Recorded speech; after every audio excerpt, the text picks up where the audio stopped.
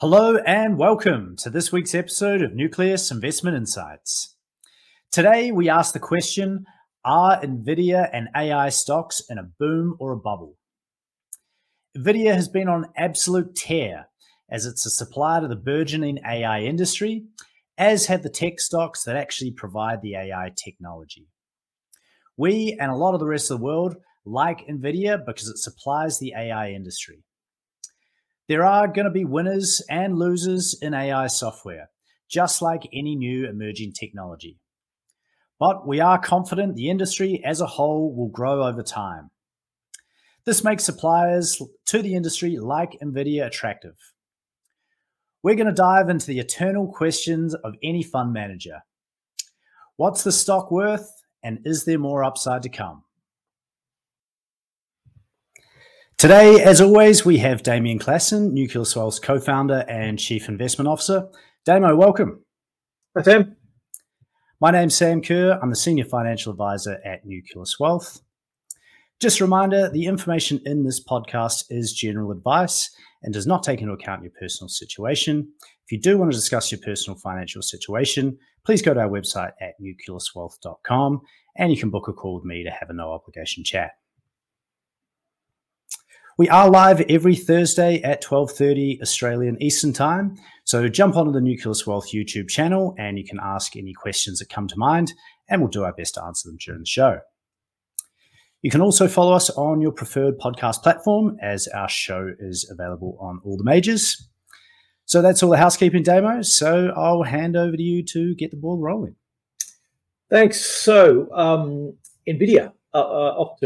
Touched briefly off $1 billion back a fair bit last night, but it's the big story, and there's a whole bunch of other stocks as well related in terms of the AI that have all been on a pretty big run since NVIDIA made this announcement and upgraded its sales forecasts last week. And so what we really wanted to do is just sort of touch on that, I guess, how you can play in the cycle, what some of the numbers are, and I guess the thoughts behind investments in this sector and what it might mean. It's a very interesting test case in terms of trying to work out where's the value in terms of AI, and we've done a few different podcasts on AI, and one in particular where we dug a lot into the background behind it. So I'll only just sort of touch briefly on our outlook, and then we'll sort of follow. I guess if you want more detail, there's another podcast out there you can jump on from about a month ago or so. And so the big picture really is that we're treating AI much the same as sort of the introduction of the internet or the introduction of personal computers into organizations, in that there's going to be this huge productivity gain as a whole bunch of people get easy access to something that was otherwise hard to access beforehand. And so, and that's going to create significant productivity gains for a lot of people involved. Our take was that it was going to be that a lot of the benefits were going to accrue sort of across the price chain, and that you sort of had to watch from between different industries where it would accrue to different areas. Sometimes a lot of it would accrue to the workers within that sectors. Often, though, it's probably going to accrue to the companies who are getting productivity gains and not needing as many workers behind that. And so, so lots of different people coming out, but let's sort of go to NVIDIA and what's happened. So I've got a chart just sort of showing from Bloomberg, just sort of showing the NVIDIA versus Intel and AMD, which are the other two big chip makers. And you can see there's even this was a couple of days ago before it sort of touched off the $1 billion mark, but it's worth way more than AMD and Intel put together. $1 trillion mark, Damo. Yes, $1 trillion mark. Sorry, $1 trillion mark. Those two have got, in particular, Intel, significantly higher sales, and then there's a question about how valuable and how important the NVIDIA chips are. Short sellers have been taking a big bath. There's some stats out sort of suggesting they've lost, $8 billion in losses, and so potentially there's some short sellers that might cop it on NVidia. The valuation wise, it's quite expensive, and so that's where we wanted to jump in. What's justified, what's not justified, how big can this market be, and what are the pros and cons? Because it is a really interesting test case. So the first thing is, that what really sparked it was they've got a sales to data centers, which is sort of one of the measures, and they basically doubled the sale. They're expecting the sales to data centers to double over the next 90 days. So very impressive growth to be able to double your sales to one of your major market or your biggest market segment in 90 days. And the question is, how much growth is behind that? What's following on, and where's that going to, and where does that lead? Is this permanent increase? Is it a short-term increase or whatever? So that's a big positive. A few months ago, we had a China ban come from Biden. So some of the high-end NVIDIA chips and a lot of the best AI chips that they've got are banned from being sold within China. And so China's out there trying to create competitors and trying to create other chips themselves that are doing it. It's worth noting that they are certainly the industry leader in terms of this space. They sort of started from graphics chips for gaming, and the benefit of graphics chips was the types of calculations that you do to show realistic gaming screens are actually very similar to the types of calculations that need to be done in terms of AI. And so what that meant was there was quite a they already had a skill set within the business that could quite easily transition across, and they created a lot of these AI chips very early in the game, and now really reaping the benefit in terms of being very far away the industry leader. And I think and getting massive market shares within that market as well. And one of the key things though is that it's not just a hardware solution. What they've really done is built sort of the systems and software around this, so that people who are looking to sort of integrate this into their machines or integrate this into their work processes or whatever it is, have this whole suite of software and elements around it that really make NVIDIA put them in a sort of market leading position, and hard to catch up, because the others have to build not only build the hardware and everything around it, but also actually build this whole ecosystem. But another factor though that feeds into it is they don't actually produce the chips themselves. So it's not as if they're sitting here with this wondrous. So they've designed and they've got all the chips sort of down, but then most of the chip production actually gets done by Taiwanese semiconductor manufacturing company, so TSMC. And so that there's somebody, if somebody else can come up with a similar design or crack some sort of design mode, there's somebody who can make it really quickly. You've got this major company out there that's actually doing the production of it. So it's not as if if you're thinking about what's NVIDIA's moat, the actual production side isn't. It's the design side and the other parts that go behind it. So so it's sort of sitting in this really interesting sort of position with sort of positives and negatives. The other thing you get is that the earnings from some of their other sectors haven't been as consistent as what you might like from a what you call a high quality company, and some of that's been bounced around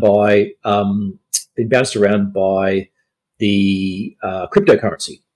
So I've got a chart table just up showing some of the revenue by segment. Don't worry, that's sort of just breaking it up into sort of their main sort of 5 different areas of gaming, data centers, professional visualization, autos, and OEM and other.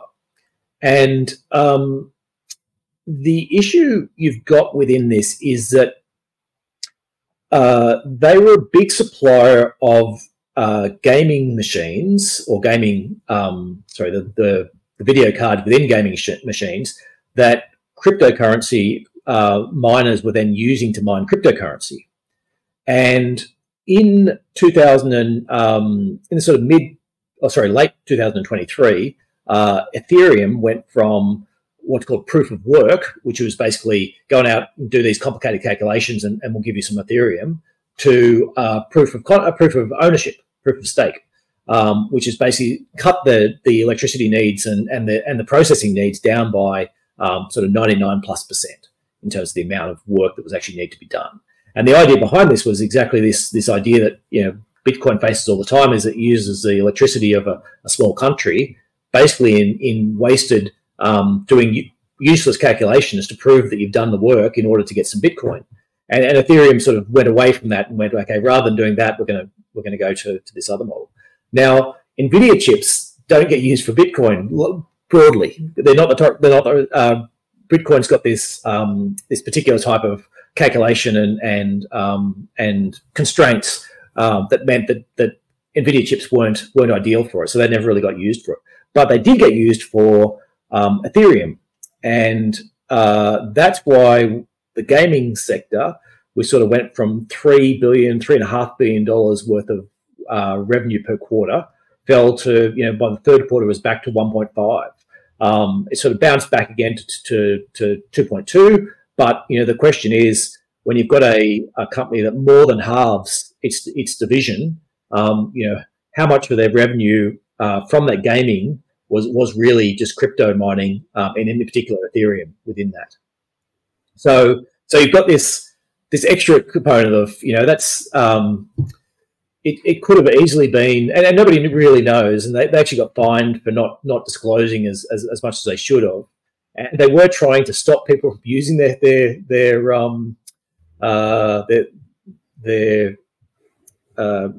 chips to actually do Ethereum mining, because they wanted to sell it more to gamers and other people using it for more legitimate purposes. But then people would hack it and use them again, and because they had the sort of market leading chip, that was what led. So they probably, you know, for a company that was making you know, 25 billion-ish in sales, it's possible that at least 5 of that, maybe as much as 10 of that, was coming from crypto mining, and then that sort of disappeared. And that's where we saw the share price tank last year as all the Ethereum, as it sort of flowed through, and because nobody really knew how much was done, and even NVIDIA themselves wouldn't have known, you know, what people were using the chips for once they were buying them. And so so that's sort of sitting on one side. If you look at some of the other parts, for professional visualization, well, that actually fell. That sort of cut by 60-odd%, 60 or 70% as well over that same time period. You know, auto's been increasing, but it's a pretty small part, and the OEM stuff actually had some specific specific crypto chips had made that never really caught on that well. They probably sold a couple $100 million worth, but yeah, the net effect, crypto has really changed what's been happening with this company. So at the moment, it doesn't look like they're going to benefit that much from crypto. Maybe what you could see is that, you know, maybe one of their future chips and Bitcoin will be, you know, more compatible, and you get a lift from that. But the flip side is maybe you get just more and more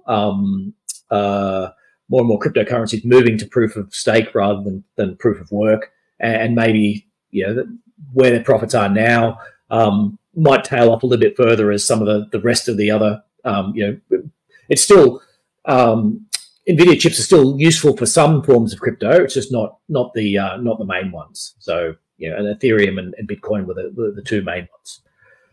So that's sort of the, you know, what's been going on with that segment. So that's sort of, you know, a flip side to a negative. But, you know, as you can see from these numbers, they're sort of growing their data centers from $3 billion, you know, a year and a bit ago, and sort of just gradually increasing every period, and this jump from you know, $4 and a bit billion in the latest quarter to over $8 billion they're expecting in the next quarter. Okay, so that's a little bit more background. The other background I should give is just on competitors. And so within this, you know, it depends upon which space you're talking.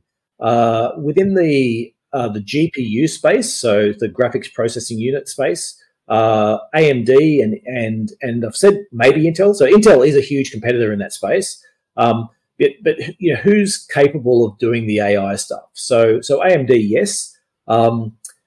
Google has got its own specialist chips that it's trying to introduce. So does AWS. So both of those do use NVidia in places but are trying to get their own chips. Apple's trying to develop its own chips and has that for some of these AI calculations. So I guess there's 3 of the 4 biggest companies in the world are also out trying to hit this space as well. So NVIDIA is clearly the leader, but has competitors. And Google and AWS are 2 of the biggest data center providers. And so while they are using NVIDIA chips, you would think they have a predisposition to using their own chips if they can get them to a certain level. And that there's a very, very real risk that in short order, you could see the Google and AWS switching if they hit the right constraints. The other thing to note is that it is good to sell to gaming. Gets you good revenue, gets you a good margin within gaming. Generally speaking, you find that data centers aren't as profitable for equipment manufacturers because some of the bigger ones, or they tend to buy in bulk, and they tend to be less concerned about the latest specs and more concerned about real value for money because they are buying all the time. Everything's very data driven. So as an example, if I'm buying my latest gaming rig and I can buy an NVIDIA chip that's 20% better than everyone else's, and I'm spending $3,000 on my gaming rig, and the best NVIDIA chip's going to cost me an extra, an average GPU is costing me $500, and the NVIDIA one is going to cost 3 times that. And I might go, oh yeah, well I'm already selling out 3,000. I'll make it 4,000. I'll get the best gaming, the best chip I can have. And it might be, as I said, 20% better, 30% better than anyone else's. And as a gamer, that might be worth it to me as the cost of my overall rig.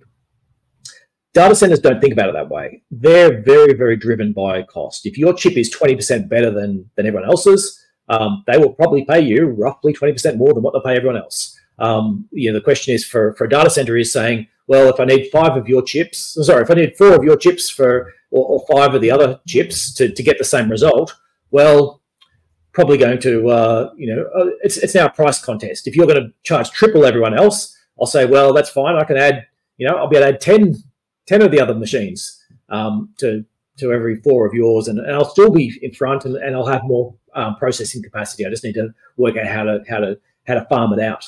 And so, so I guess where I'm getting to is it's great to be growing data centers, and that's clearly an area that you want to be, you really want growth in. And there's a short-term impetus where I think there's going to be a lot of switch to AI, and it's obviously caught the zeitgeist of the IT world at the moment, and the business world. And there's going to be lots of people demanding, we need to be able to put artificial intelligence into our press release. How do we do that? Let's spend some money. So there will be a beneficiary of that, but the question comes back to how much of a beneficiary, and that's where sort of I want to jump into and sort of work through that sort of some of those thoughts as we go through.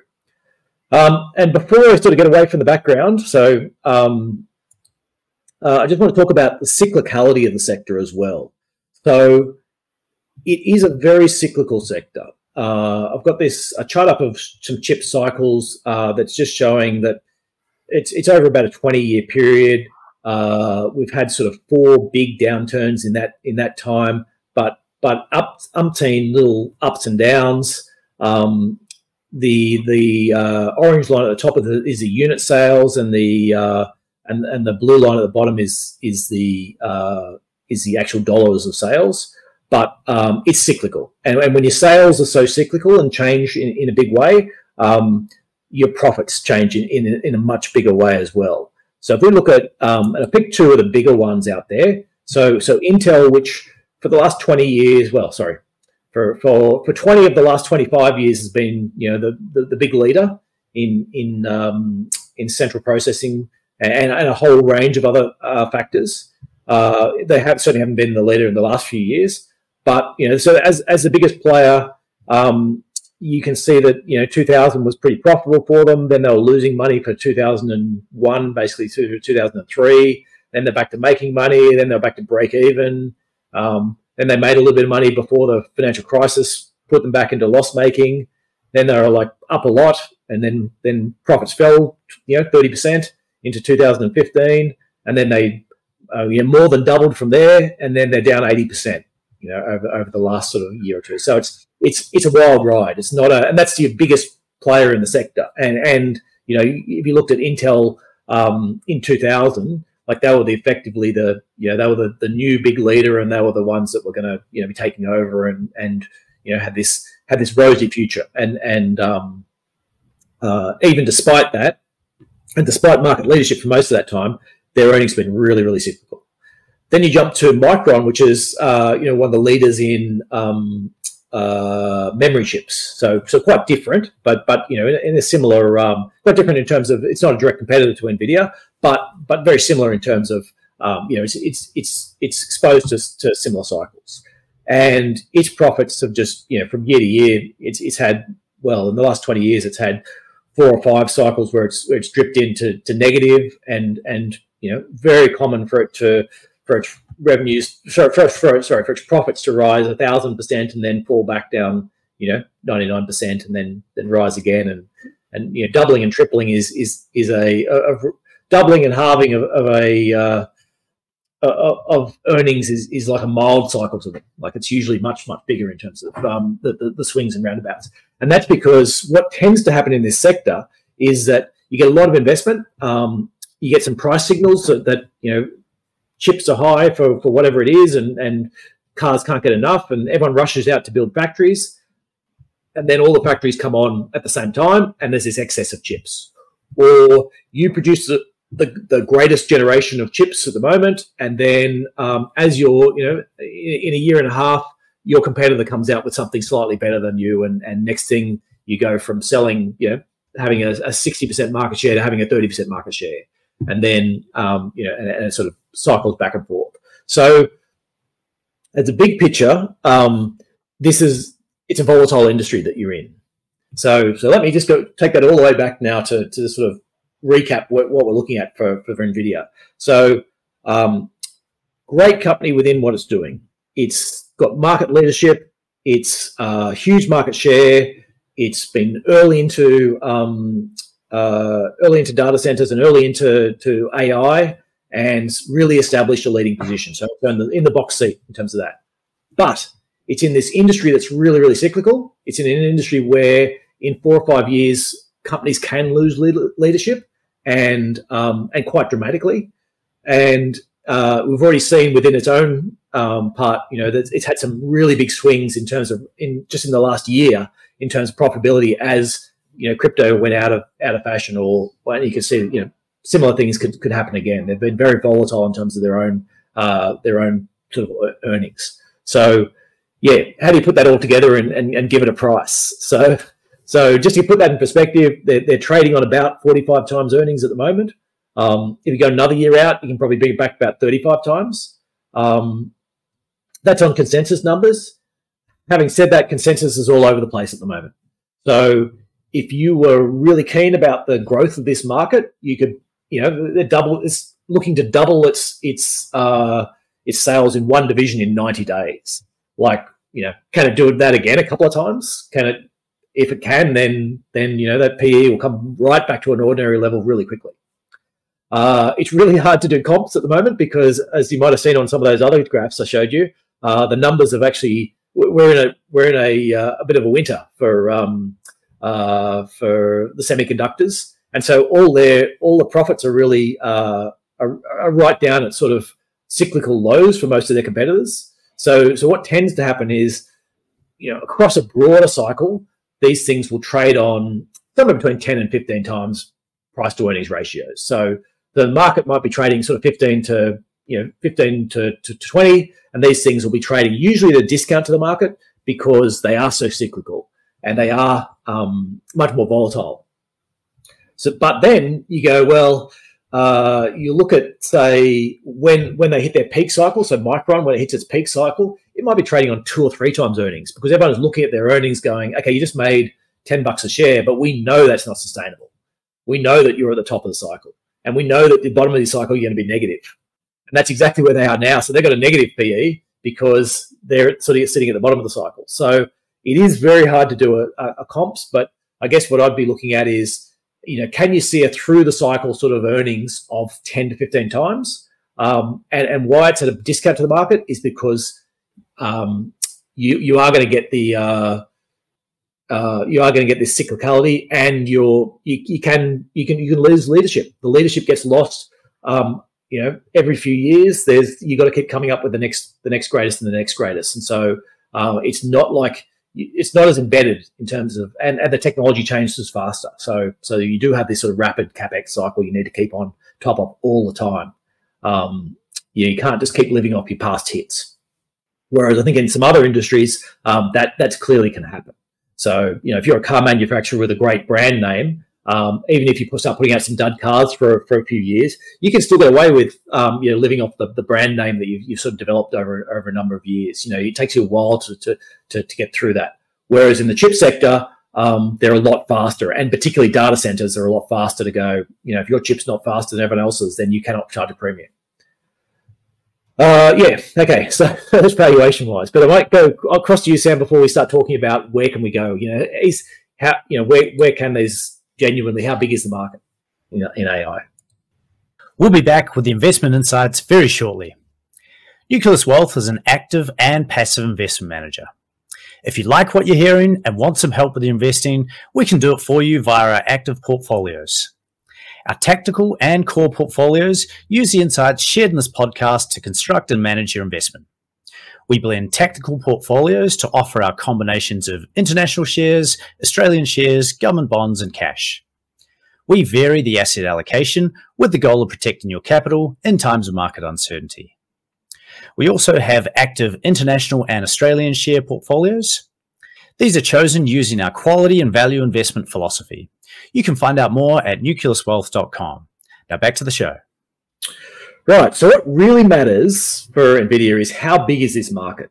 And I've got a whole bunch of different ways that I'm sort of trying to look at this, so that you can, because I like to have the sort of the real back of the envelope type numbers. You need to dig through the numbers, make sure they're right. But if you can't make it work in terms of just quite simple calculations, then about sizes of markets and what people are spending money on, then your investment story doesn't really stack up. And when you're talking about growth rates about these, is like, well, if they just doubled in a quarter, well, what happens if they double for the next 4 quarters and then only grow by 50%, for the next few? You get these astronomical growth rates that'll say this company's worth more than every other company on the planet. And so, so really getting an idea of this market size is the key part. So there's a few different reports out that sort of run on this. What are we using it for? So at the moment, sort of most of it's being used for robotic process automation and computer vision, and so actually I might jump to this next chart of sort of showing this private investment by focus.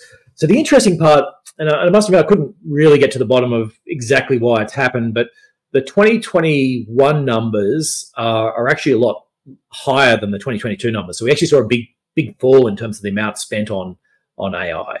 Now, some of that might be companies who are I guess classifying it now as part of their ordinary business rather than trying to classify it as like this new AI thing that they're actually going to break out separately.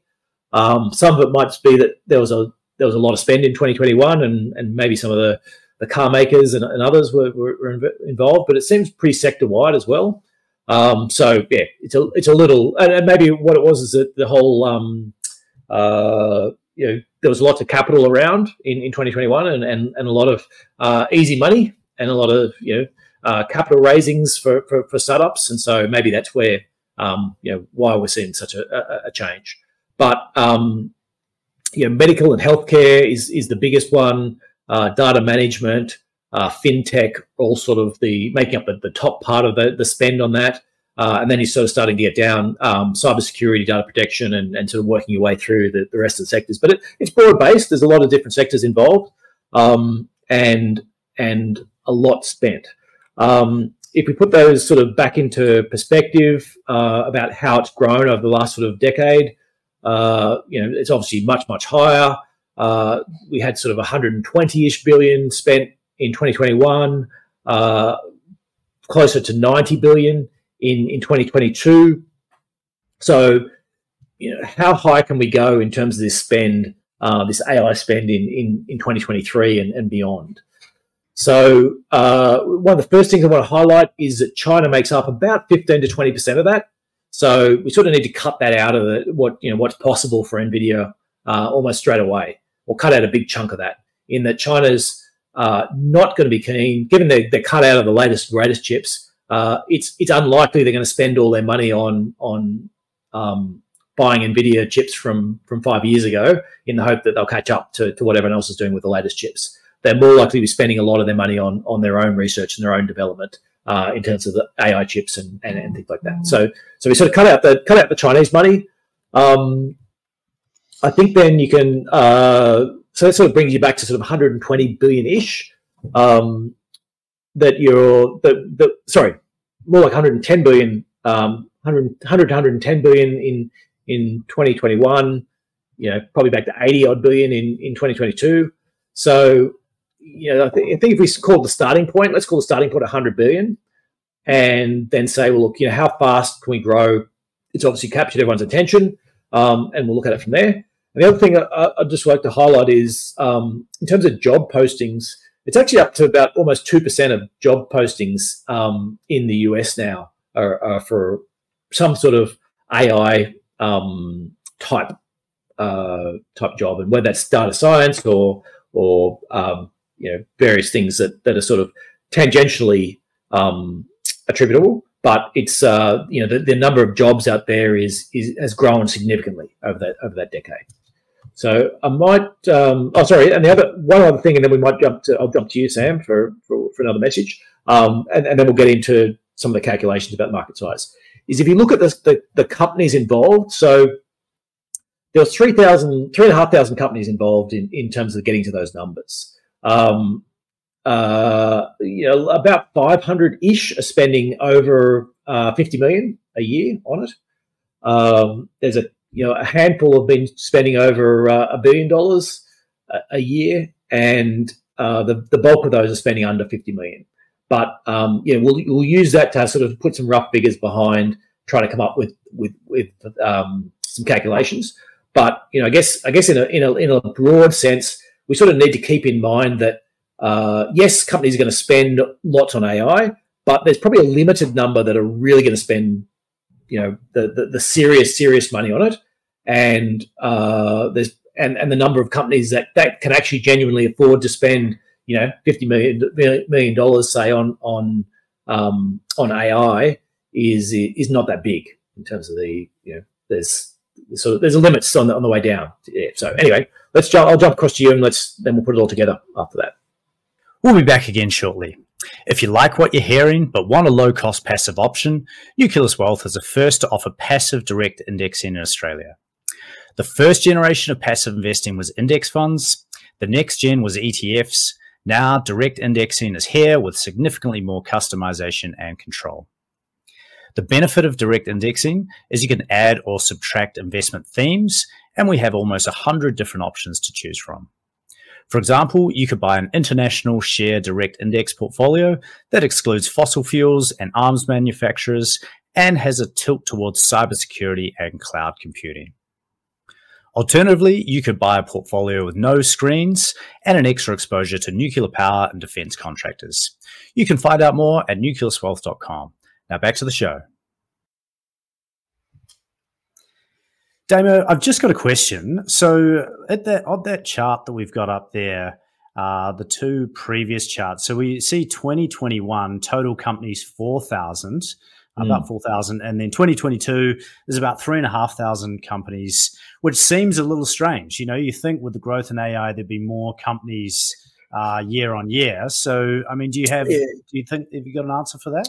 Yeah, well, I'm guessing that what's happening is a lot of this is being wrapped into ordinary operations, and maybe some of it's being reclassified, but maybe some of it being a bit better reclassified. So it might be that somebody who had a couple of data scientists running around doing analysis, but not really that AI focused. But the company would call it AI because that was the key to the part. There was a lot of capital raising in 2021, so I do think some of that was startup companies that sort of raised capital in 2020, 2021, and then probably ran out of money. There's probably a reasonable amount of those in there as well. There's not a. I don't have a great answer, and I don't know. From reports I've been reading, it's hard to pin down people on why there was such a significant fall in terms of from 2021 to 2022. Yeah. Okay. Well, it seems like a pretty plausible answer. I thought I might have stumped you on that one, but as always, you've got a good explanation. Yeah. So let's have a quick sort of go at a market size then from this. Is you go, okay, so we're starting with that either 125 or 90 billion. We're deducting most of China, and you come back to whatever 100 billion-ish. You say, okay, how about if we went to 300 billion in short order? So we basically tripled the size of the market in a short period of time. So the real question for this is, and particularly in particular for NVIDIA, is if somebody's going to spend, say, $1 million, you've got a company and you're thinking, you know what, this AI I think sounds pretty interesting. Whatever we're doing, we might be making widgets and we think we can use AI to design it better, or whatever we're doing, we've got a we're a shopping center and we want to use AI to recognize what people are scanning so they don't steal as much and all that. I'm going to spend $1 million. What am I going to do with it? The bulk of that money, as far as we can tell, is going on salaries. So, I'm going to spend $1 million. I'm going to stick on 3 or 4 data scientists at $150,000 to $200,000 each, and they're going to run all their tests, and then they're going to set things up, and then they're going to run it on the hardware. And so, if they're spending $1 million, do you spend 80% of it on salaries? Probably, possibly more. I feel like there's going to be some particular use cases where you're going to spend more on your processing, because what's going to happen is you're going to have really large data sets that you need to go through and process. On the flip side, it's quite possible you'll spend less because you might have quite a focused data set. So, if you're, say, a biotechnology company, and you might have, I don't know, let's say you're looking at people's smartwatches and pulling data from hundreds of millions of people on the smartwatches and trying to work out if they're having heart attacks or doing whatever, from some sort of analysis on it. Is your data set is big, like you've got terabytes of data, but it's not that big in terms of ChatGPT trying to process half the internet to work out its model. So I guess what I'm getting to is, some companies might spend more than 20%, but there'll be a bunch of companies as well that might only be spending 5% of their budget on actual processing power. So let's call it 20%. So we've got $200 billion extra. 20% of that's being spent on data. That gives us and data processing. So that gives us sort of $40 billion sort of new spend that needs to be covered. Now, let's say half of that gets spent on your hardware, and then, so because there's you're going to, so if you're going to go out and do this, there's other costs in terms of the people to run it, and your electricity, and all these other factors that go into it. And so so not all of that's hardware. So let's say half of that's hardware. Now I said half again on AI chips. That's probably being pretty optimistic for AI chips. So you've got to pay for your memory and your all the other bits and pieces that go into PCs. But let's say half of it ends up in AI chips, and that sort of gives you about 5% of that $200 billion. So that gives you about $10 billion of extra money going into AI chips. On an annual basis. That's a sort of going forward, and it'll probably grow a little bit or whatever. Having said that, maybe there's a bit of a rush for the first few years where you get lots, and then data centers actually have all this processing power, and now they can sell it back out to people, and there might be a bit of a rush to get AI processing up and running for a few years, and then it might die off a bit. But I guess if $10 billion was all it's coming through, well, that's actually already factored in pretty much. I mean, they're already talking about $4 billion a quarter. So my numbers must be out a little bit on that. There must be a bigger rush, or maybe some of it, more. There's a faster move forward. Like data centers actually need to invest a bit more now, but the spending will drop off faster. But I guess ballpark. I guess what I'm saying is it just doesn't look as if it doesn't look from this perspective that the market's that big. So so that's one way of looking at it. So let's try and look at it a different way. Oh, actually, sorry. And the other thing I said, in terms of 300 billion, if you had 3,000 companies spending $100 million each, the top 3,000 companies from the globe, like if you look right around the world and said, okay, what's the top 3,000 companies? By the time you get down to number 3,000, you're probably talking about $1 billion in market cap. So, if company number 3,000 was spending $100 million, that would actually be spending probably its entire profit and maybe more on AI. So that seems unlikely, but, it's potential that unlisted companies, governments, and some of the bigger ones will take up, be spending billions of dollars and take up some of the average. But, there's not a, I guess what I'm saying is the numbers don't sort of obviously stand out to being sort of wildly low. So that's one way of doing it. I want to do it a different way to see whether we end up with the same types of numbers. And this time what I want to do is look at infrastructure spending by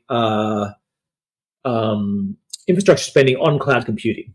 So if we sort of break that up in that direction, what you see is they sort of break it into three different areas. One is what's called telco capex. And that's so this is what data centers are out there spending, and cloud computing guys are out there spending every year to keep everything going. And so your telco capex, which is all your ADSL lines and fiber and all that type of stuff, is sort of running at that 250 billion and really hasn't changed for the last whatever number of years. And I would say that's unlikely to grow. That's unlikely to be a big part of the AI. Like most of the AI is going to be, the data's so big it'll get done on a data center and it won't be sort of moved. You're unlikely to be moving between data centers and spending lots of money on data. You're likely to gather all your data in one spot and then run all your analysis there. So that's unlikely to grow. Your enterprise IT infrastructure is sort of all the parts that goes around that to get to it. And then the one we're really focused on is this, what they call hyperscale capex. And that's the part about scaling up and running the PCs or running the servers to do the calculations. And that's the part that has been growing quite quickly. It's about 250 billion of spend at the moment by data centers. So if we look at that part and say, okay, they're currently spending about 200 billion on that part of it. Could they take that to 500 billion? So could they increase their spending could they double it plus 50%? And go, well, yeah, maybe, I suppose, over a period. I guess if we're talking about over a 3 or 4 year period, it's a pretty big ask, to go. We saw that the growth's been reasonable, but it's certainly within the realm of possibility, and it's probably worth sort of a starting point for evaluation. So then you say, okay, so we're going to 500 billion in spend. That's going to add another 300 billion. Now, of that money, about half of it, a little bit more than half, goes to data centers, and the rest goes to sort of other factors of your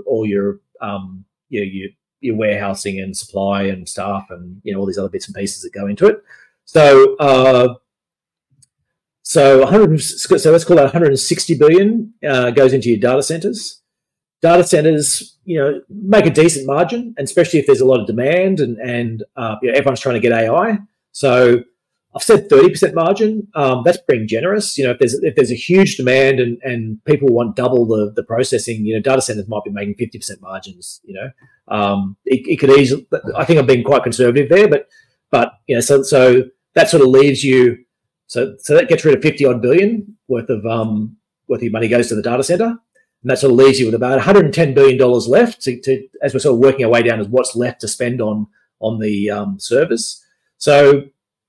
Then what's the data center's actual costs? Now they spend about 50 to 60% or 55 to 60% on servers. The rest goes on all their power and networking and infrastructure and all those bits. So you've got about 65 billion left to spend on your servers. How How much is being the server is going to go into AI chips? Look, I've said 20%. Maybe it's higher. Maybe it's 30%, 40%. But traditionally, it's been a big cost, but it hasn't been you hasn't been your overall cost. Your primary it hasn't been more than 50%. And so that would give you somewhere between say 15 and 30 billion extra spend on AI chips, and so that's sort of basically, so that's a lot higher than the number we just spoke, but it's in the same sort of realm. We came out with $10 billion a year, which does look too low given NVIDIA's upgrades. 15 to 30, again, pretty good growth within that sector. But again, it's basically what they've already reported in terms of their upside. So net effect is the market's there. It's big, but and it's going to be huge, and it's going to grow really quickly. But how much of it will actually go into the chips, and how much of it will go into staff, and other factors around it? My bet is a lot more will be ending up in the staff. And the real example that I want to bring back is Cisco. Now, Cisco, I think, to me, feels like a similar type of company relative at the start of the internet. So we had this company, and Cisco does all the routers, and the whole idea was that they were selling the picks and shovels to everyone as the internet boomed. And this company would be the real beneficiary as the internet grew and all these proliferated, that these were the guys that were going to win out because they're the highest quality and had the best routers. And that's largely been true for the last 25 years. If you look at their profit, great profit growth. I think in 1999, this is their forward profit growth. In 1999, they were earning, less than 40 cents in terms of earnings per share. Now it's like they're expecting $4 next year. So you get 10 times increase in their profitability over a 20-year period, which is pretty good. And it's been a pretty straight line up. There's been a few downturns, but it's a pretty good line. That's the type of company that you're like, yes, I'd like to buy that. It's solid, it's a good earner in terms of company. If you had invested in Cisco in 2000, you would still be down about 30% on your money, despite this profit growth. So if we look at a chart of Cisco, peaked at almost $80, and it's at $50 today. So the idea is Cisco's a great company. Like we own it within our portfolio now, but we bought it on 10 times. We didn't buy it on 100 times earnings that you would have done back in 1999 or 2000. Like the idea is there is a price to pay for everything, and Cisco is a very key is a very key part of the internet, and it's a very high quality company, and still gets looked upon as if you're buying a router, then Cisco is one of the first ones everyone will look at because of their quality. And NVIDIA feels the same way to me. Yes, high quality, good quality chips, all that type of stuff like that. But does the real power sit with NVIDIA, or does it sit with other players within the system? And my contention is it sits with other players in the system. I am more than happy to own NVIDIA at the right price. But paying 50 times what could be peak cycle earnings, it might be low. Maybe this thing will go to 100 or 200 or 300 times earnings. It could easily do. I don't know whether I'd want to be shorting NVIDIA, but in terms of getting a value for money, it's not the type of stock that I'd want to be putting into my portfolio at current levels. Love to have it at lower levels, but not at current levels. So we might go to. Actually, I think I've lost a few screens there. I had some. That's right. What do I want to? I'm missing a slide there. What I want to talk about is your alternatives. So what you can invest in instead of NVIDIA. So there's a range of ones. We've got a couple of tilts you can do on our portfolios. So we have a robotics and an AI tilt, and we have a cloud computing tilt. So all those things I spoke about in terms of this growth in this sector, and how I was running the numbers through and talking about how much was going to end up, if what ends up with data centers. Data centers really do look like they're going to be one of the key beneficiaries of this. They make good margins. If there's a demand for more processing than what they can handle, and particularly in AI, then they will put their prices up to ration that. And so, yeah, I can very much see that, data centers are going to be one of the key beneficiaries. A company like Taiwanese Semiconductor, or actually not even a company like Taiwanese Semiconductor Manufacturing, TSMC, is going to grow because it's got, it produces this stuff for NVIDIA. And if competitors pop up, there's a pretty decent likelihood they'll be producing for those competitors as well. You've got companies like ASML that makes the machines that TSMC uses that go into this. That's again another type of company where they're a lot more stable in terms of the margins. I think the moats are broader. They're not as cyclical. They're still part of the same sector, but not as cyclical, and they are going to benefit from the demand you get from NVIDIA and the demand from others if NVIDIA ever loses its market leadership. There's within that cloud computing space, the big ones, Alphabet, Amazon, Microsoft. There are a range of smaller ones. So within our tilts and screens, you can sort of jump on and grab some of those. Within the robotics and AI, we do have NVIDIA within that part of it. There's also a bunch of other companies, ones like that are involved in robotics as well as some of the AI. So Intuitive Surgical does robotic surgeries and sells machines around that. And so that's the type of company you can sort of pick up within those, or for Nuke Corp or SMC that sort of run a lot of the connections between robots and computers and run a lot of the systems behind those. ABB, one of the world's largest robotics manufacturers. A whole bunch of companies within those screens and tilts. Then within our active portfolios, we have sort of certain ones as well, which we pick up with exposure to these. So we do have access to most of the data centers. We've got exposure as well to some of these robotics companies and ones that we think are going to are more attractively priced within ours. So that's those. Let's go to the question of the week, and then I'll do the investment roundup on the types of stocks, the broader picture types of stocks you should be looking for. Okay, so now we have the question of the week. This is for viewers to have some discussion in the comment section over the coming days. The question for this week is NVIDIA at the start of a boom or in the middle of a bubble? So feel free to post your thoughts and engage with us and some of the other viewers over the coming days. And Damo, back to you for investment implications. Yes, so I want to come back to the same thoughts we had last time behind the so for anyone who hasn't listened to our AI sort of podcast, what we did was we looked a lot at who's going to suffer and who's going to benefit. And in terms of benefiting, same story, big tech, cloud computing, chip makers are your big ones. And I don't want to say NVIDIA is not benefiting. They are definitely benefiting from this. It's just a question about saying, where am I paying for, and what's the, at what stage do I decide that too much is I don't want to run into the Cisco problem. We want quality stocks, monopolies and oligopolies. They're the ones that are going to have the pricing power where basically if a company becomes more productive, there's a few different ways that's going to get filtered out. Sometimes that'll get filtered out as to more profit for the company. So I become 20% more, can cut 20% of my costs out, and I've got lots of pricing power. Right, I'll keep charging that money and I'll make stacks more profit. Another company which doesn't have the pricing power because they're in a highly competitive sector, they cut their costs by 20%. All their competitors all do the same. All the competitors start cutting their prices to pick up market share. They have to cut their market prices to pick up market share, and the consumers are the real beneficiaries.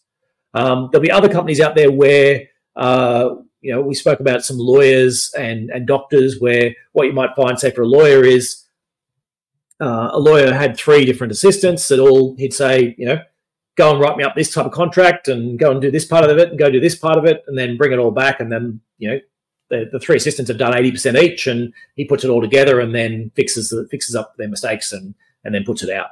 A lot of that will be done by AI. He might be able to fire a couple of those. And then the question is, does that lawyer have enough power within the business to actually charge much higher rates, and actually, does the benefit accrue to a higher salary to the higher valued employees? And so that might be the case in some of them. So, but if you can find these quality stocks, the ones with monopolies, oligopolies, high margins, ability to, a shown ability over time to maintain those margins, then they're the ones that are going to really benefit from productivity gains, because they're the ones that will be able to hold on to the prices and get the higher prices. Healthcare and high service cost businesses, if you're in a high service cost business, there's a reasonable chance that you'll be able to cut some of your costs through AI. Defense stocks, there's certainly a lot of money going to be spent on defense within this. And then the final one, that interest rate sensitive in terms of benefiting, is this idea that, well, if AI is going to be particularly good and particularly is going to really drive some productivity gains, then that probably means lower inflation, and it probably means, especially in the service sector industry, and so potentially means lower interest rates as well. On the flip side, value stocks, the cheapest stocks tend not to be able to have that much pricing power, so they're the ones that generally will get hit. Intermediaries, there's still some sectors where intermediaries are left. The internet got rid of a lot of intermediaries, just sort of cut them out of the equation in terms of people could react. Say travel agents, I no longer needed to go through a travel agent most of the time to get to where I wanted to go. The internet cut off most of those. AI is going to finish off, a lot of the remaining ones. Whatever's left. I'd be nervous. Certainly if the business model is basically buying from one person and selling to another, you want to be sort of trying to work out, how stable that is and what the real threats are. And then, there's these idea of broadly competitive industries and disruptable industries that I ran through a whole bunch of ones that, have, I guess, issues in terms of, will the industry be around, post this? So, if you're a copywriter, for example, you just might not have there's might no longer be the demand for you. So say in advertising, for example, there may be a large part of it that can be disrupted, and you're sort of left with a few individuals rather than sort of big advertising companies that are running this. So lots of different ones, and I guess I'll point to that other video for a broader of the disruptable sectors. But lots for people to think about in those investment views. Yeah, and Damo, I just want to touch on the screens and tilts again and throw out a couple of ideas of how people can play this AI theme within the Nucleus Wealth portfolios. So with the screens, you could exclude the GICS sector information technology stocks. So that's going to exclude all the IT stocks in that category. And then with the tilts, you can include these as tilts within your portfolio or as a standalone portfolio. So there's the obvious one, the robotics AI tilt or portfolio if you want. And then the other ones, there's the cloud computing, which you touched on. There's also large technology stocks. And then you could throw in a cybersecurity tilt just for a bit of fun. So that pretty much wraps us up for today. So Damo, thank you as always. Very captivating story. I'm sure it's going to be interesting to see how this one unfolds over the coming months and years. Thanks, Sam. Excellent. So if you enjoy our content, subscribe to our YouTube channel now, like the video, and click the bell below to make sure you don't miss out on any special episodes and future content. Also, if you know of anyone that might get some value out of today's episode, we'd really appreciate it if you do share it with them. We do put out a lot of other content in addition to this podcast. We have regular articles that are featured in First Links, Livewire, and we've also been written up in the AFR and the Australian and lots of other major publications. To get all this, subscribe to our weekly Nucleus news and investment insights at nucleuswealth.com. We do welcome your feedback in regards to this podcast, especially for future topics. If you do have any ideas, drop it in the comments section below or send us an email to contact@nucleuswealth.com. Also, if you'd like to look at the slides in more detail, we'll post them in the show notes this afternoon, and you can view these at nucleuswealth.com/webinars. So from myself, Damien, and the rest of the team at Nucleus Wealth, thanks for watching, and we look forward to seeing you next week. Bye for now.